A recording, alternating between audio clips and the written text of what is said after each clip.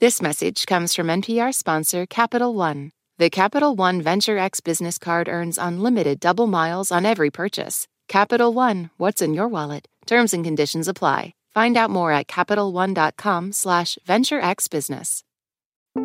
You're listening to Shortwave from NPR. Okay, so the first time I ever talked to a computer was sometime in the 90s. I was at a kids' museum, and I remember the computer screen had this inviting green font, which said, "Hello, I'm Eliza. I'll be your therapist today." And I sat down at the keyboard and just started typing. Pretty soon I was spilling to Eliza all of my middle school friendship stress, and incredibly, she was responding in ways that felt almost human. My encounter with Eliza was an encounter with one of the earliest natural language processing systems in the world. It was invented in the 60s. And nowadays, there are multiple systems like this. Spell check, spam filters, Siri, and Alexa. Sorry if your smart assistants are now paying attention to this episode. But my point is that natural language processing, or the ability of machines to understand and interpret human language, is undergoing a revolution. Nowadays, instead of Eliza, ChatGPT is talking up a storm.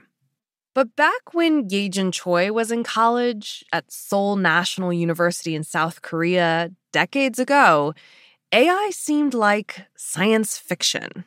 I loved the intellectual appeal of it, but it looked like nothing really worked. In fact, this is during AI winter time.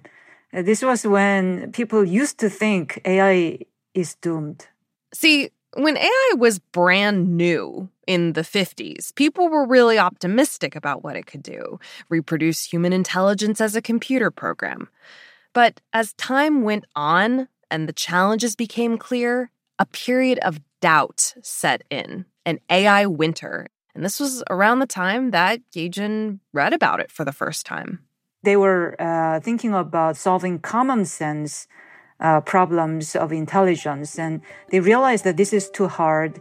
So for some time, people were not just as excited about AI research compared to other disciplines of computer science. So after graduation, Yejin chose a more established path. She went into operating systems and became a software engineer for Microsoft in Seattle. And it was fun, but something was missing. I felt that for my lifetime focus, I wanted to work on something that looks much more open-ended and requires deeper investigation and adventure. Are you like that as a person? I do have that side, it seems. We all live once, right? And I might as well try to do things that excites me the most. She left her software engineering job and jumped on the AI train. It was a high-risk research direction where the chance of failure was so much higher than the chance for success. And today, Yejin is a professor of computer science at the University of Washington and researcher at the Allen Institute of AI. And last year, an unknown number from Chicago kept calling her, and eventually they reached her by email. So a University of Washington professor, now officially a genius. Yejin had won the MacArthur Fellowship, unofficially known as the Genius Grant.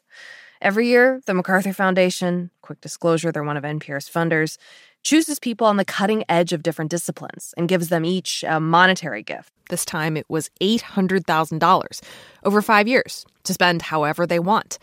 And in 2022, they chose her for her work on AI. Yejin was stunned. I just couldn't believe. This was not supposed to happen. In consideration of everything that I went through, I had no clue.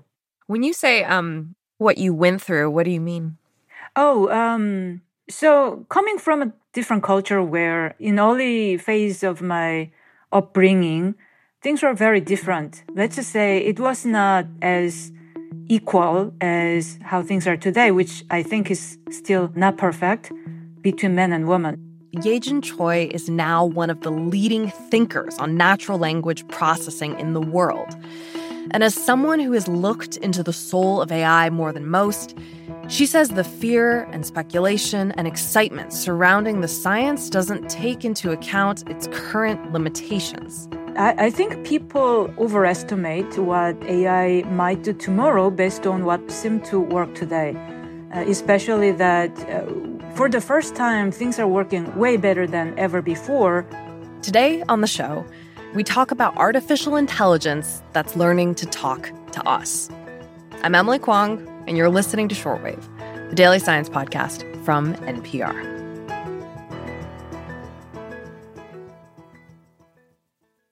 This message comes from NPR sponsor Teladoc Health. There are lots of reasons for wanting to be healthy. Family, work, living a fuller life. Teladoc Health understands. Whether you have diabetes, high blood pressure, or just need to manage your weight, Teladoc Health can help. Visit teladochealth.com/what'syourwhy for more information. That's TELADOC health/what'syourwhy.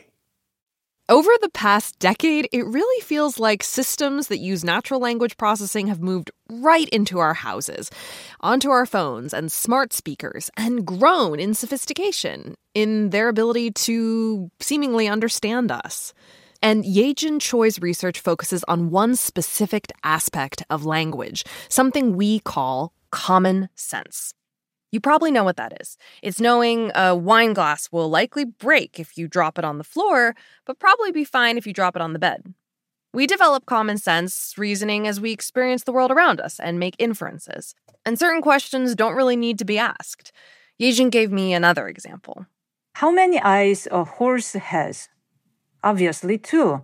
We don't talk about it. We don't usually spell these things out because, well, it feels obvious. But not so much for AI.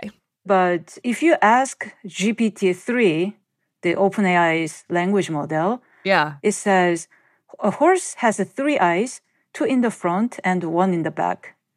It makes things up. That doesn't make any sense. So if common sense is so common, why is it so hard for a computer, which is being programmed by humans, to mimic? Yeah, that's the mystery. Yeah. It's an amazing machinery that can learn a lot of surface patterns in language, which, to our big surprise, can get very, very far to the point of being able to write beautiful paragraphs. But it's able to do so without actually understanding the meaning or concepts underlying this text. And that's because we humans are multimodal learners. In school, we might hear the teacher's words, but also see a drawing on the whiteboard to reinforce it. We watch someone wipe out on a skateboard, and we don't make the same mistake on our own feet. This kind of knowledge that we take for granted is the very thing machines struggle with. They often follow one route of learning and exclude others. But that's really changed in the last decade. And Yejin has been a leader in that change.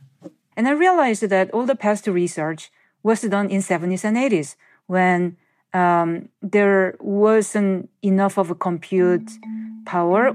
And then the approaches that the researchers tried back then was very much based on logic because they assumed that common sense must be describable in logical forms. But I realized that common sense must not be attempted through logic. That was my working hypothesis. So when I tried the very different approaches to common sense based on modern deep learning methods, combined with novel or different types of symbolic integrations to these deep neural networks, we started seeing very exciting results. Okay, so here's what they did. It's really cool. Yejin and her colleagues built one of the first common sense knowledge graphs, a kind of textbook called Atomic.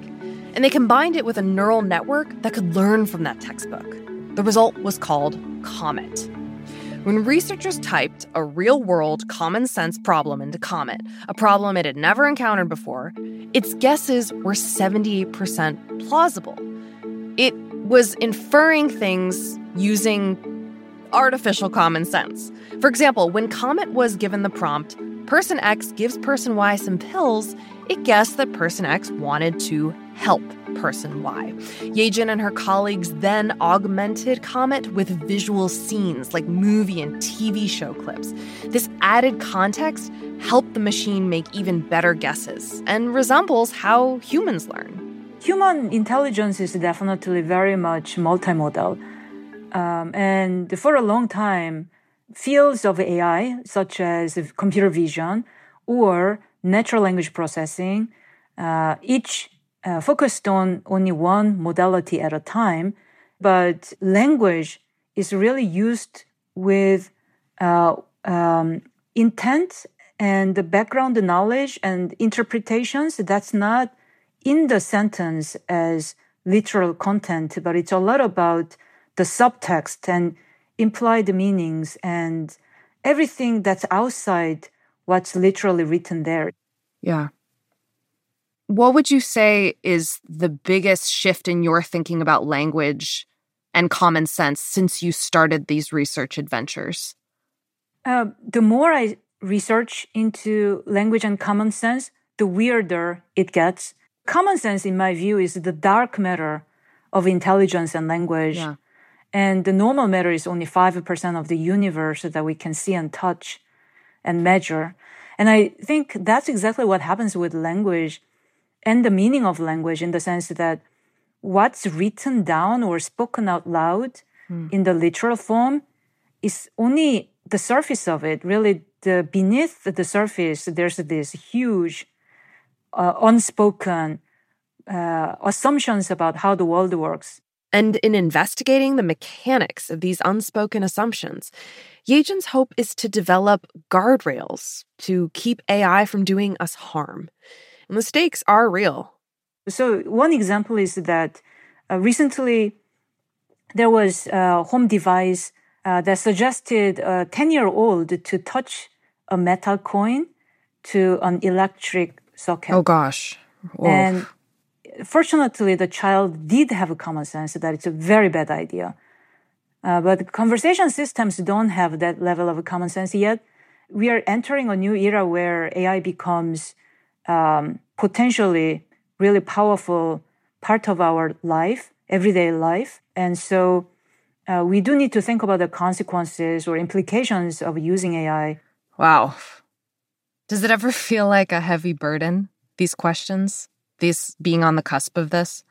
Yeah, it's a big responsibility. I am actually excited to bring more humanities, building more bridges between AI and humanities. Instead of thinking of it as a burden, I want to think it as an exciting challenge to work on. I want to give a quick hello to our NPR Plus subscribers. Thank you for supporting our show.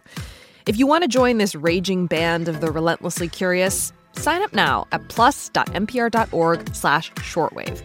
As a subscriber, you'll get to listen to Shortwave without sponsor interruptions. It's totally worth it. That's plus.npr.org/shortwave. Today's episode was produced by Liz Metzger, edited by Gabriel Spitzer, and fact-checked by Britt Hansen. Valentina Rodriguez Sanchez was the audio engineer. Rebecca Ramirez is our supervising producer. Brendan Crump is our podcast coordinator. Our senior director of programming is Beth Donovan, and the senior vice president of programming is Anya Grundman. I'm Emily Kwong. Thank you for listening to Shortwave, the daily science podcast from NPR.